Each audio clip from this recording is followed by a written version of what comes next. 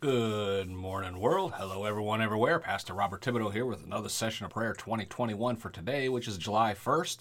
Our scripture reading for today comes from Exodus chapter 8, verse 8. Pharaoh summoned Moses and Aaron and said, "Pray to the Lord to make the frogs, or to take the frogs away from me and my people, and I will let your people go to offer sacrifices to the Lord." Let's go to the Lord with a word of prayer. Father, we thank you that we know we have the ability to pray directly to the throne room of heaven. We have access to your throne of grace and mercy. We don't have to have someone else intercede for us to get rid of these frogs in our life. We don't have to spend one more night with the frogs. We get to have instant results in our prayer life because of what Christ Jesus did for us at the cross, and because of the presence of the Holy Spirit of God in our life and access to our Heavenly Father through prayer, through the Holy Spirit, because of Christ Jesus. Father, we give you honor, glory, and praise for all that you accomplished this day. In Jesus' name, amen and amen. We've been studying what the Apostle Paul had to say about the benefits of praying in the Spirit, as outlined before in Ephesians chapter 6, verse 18. But today I want to shift a little bit, and I want us to look at what he had to say in Ephesians chapter 4, verse 6 through 8. This is very important. Be careful for nothing, but in everything, by prayer and supplication with thanksgiving, let your requests be made known to God, and the peace of God, which passes all understanding, shall keep your hearts and minds through Christ Jesus. Finally, my brethren, whatsoever things are true, whatsoever things are honest, whatsoever things are just, whatsoever things are pure, whatsoever things are lovely, whatsoever things are of a good report, if there's any virtue and if there's any praise, think on these things. Oh, amen. Glory to God. Many people would like to have that kind of peace, the peace of God that Paul's talking about here in verse 7, right? Verse 7 in the Amplified Bible says, "And God's peace be yours, that tranquil state of a soul, assured of its salvation through Christ, and so fearing nothing from God and content with its earthly lot, whatsoever sort that is, that peace that transcends all understanding shall garrison and mount guard over your hearts and minds in Christ Jesus." I love that last part. That peace which transcends all understanding shall garrison and mount guard over your hearts and minds in Christ Jesus. This means that God can keep both your heart and your mind and your spirit in peace. His peace. Amen?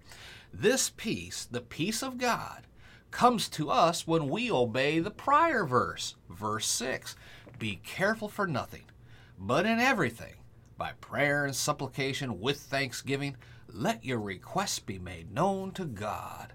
Oh, that is telling us that the peace of God in our soul lives, is a direct result of a successful prayer life and in obeying the Word of God. And we can only do that by spending time in the Word and making a sincere effort on our part at spending time in the presence of God through the Holy Spirit during our prayer time. Amen. Don't shout me down when I'm preaching good. Glory to God. It is impossible to attain all that God wants for us in our life, all that He has been provided for us, all things that will give us the peace of God, the things of God. It is impossible without spending time in the Word of God through our study time, and it is impossible without spending time in the presence of God through our prayer time. Oh, glory to God. I'm about all out of time for today. We'll pick it up here again tomorrow because I want to show you what happens when you try to do something outside of God's way of doing things. It just does not work. It ends up, let's just say it doesn't work. Amen. But we'll get into that tomorrow. Right now, I want to pray for you. I want to pray that the Holy Spirit has opened your eyes of understanding today, especially concerning the peace of God and how readily available it really is to each of us, if only we would access it through spending time in the Word and in prayer. We don't have to struggle with it. As Paul said here, be careful for nothing. In other words, don't have a care in this world of anything. God is in control. Amen? Let's pray. Father, in the name of Jesus, we roll the cares of this life over on you. We don't have a care for nothing in the name of Jesus. Someone comes up to you and says, be careful, brother, or be careful out there. I don't have a care in this world. That should be your automatic response. I don't have a care in this world. I have the peace of God in my heart, and He provides for me, and He takes care of me, and I rest in Him through Christ Jesus. Now, when you first start saying that, you're going to get the raised eyebrows, like, yeah, okay, all right, you're one of them. Yes, bless God, I am one of them. Praise God, I am one of them. Yes, amen. Father, in Jesus' name, bless each person watching this right now or listening to the sound of my voice. Bless them with this understanding. They don't have to have a care in this world as long as they rest in you, in Christ, through the power of the Holy Spirit, and spend time in your word and in prayer. We have no care of anything, because our God cares for us. And we pray this in Jesus' mighty name. Amen and amen. Glory to God. Shout amen, somebody. Yes, amen.